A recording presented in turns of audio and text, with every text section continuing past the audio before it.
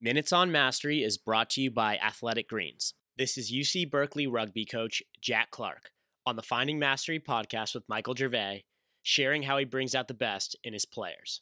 Technically or tactically, how do you pull out the best in people? Well, I think there's probably various methods.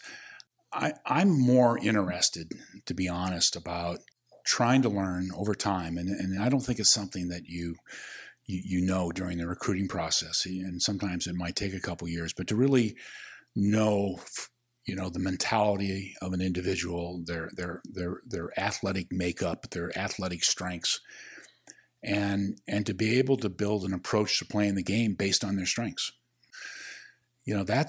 That's pretty powerful. I mean, every conversation I've ever had with a superior, typically, I'm on the other side of the desk and people are telling me, what are the things that I need to do better? And, I've never wanted to be that person necessarily. The fact is there's some requirements in any sport and you have to do the requirements well. There's basic skills that you have to be able to execute. But beyond that, I think building the team, it's about building an approach to playing, a technical approach based on what the players can do anytime, anywhere. And therefore, once you get down to the individual level, it's the same thing. It's build a blueprint to play in the game based on what they do well. And sometimes you've got to be able to really understand what somebody does well, maybe even better than they do. And the process is you sit across from one another and you have notebooks out, no phones, no laptops, just notebooks and a writing instrument.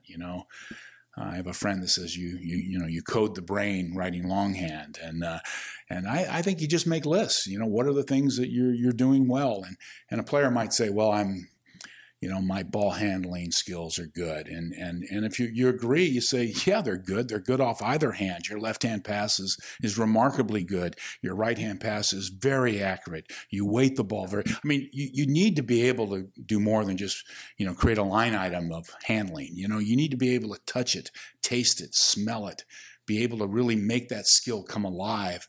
So where hopefully at the end of that process, that modeling session, if you will, where you really sit down and you model an approach to playing based on what a player does well, you come away with something that can be leveraged, a skill set that they know they have. They know they can do it anywhere, anytime. They have confidence in that skill set, and now it's time to leverage that for the good of myself and my team.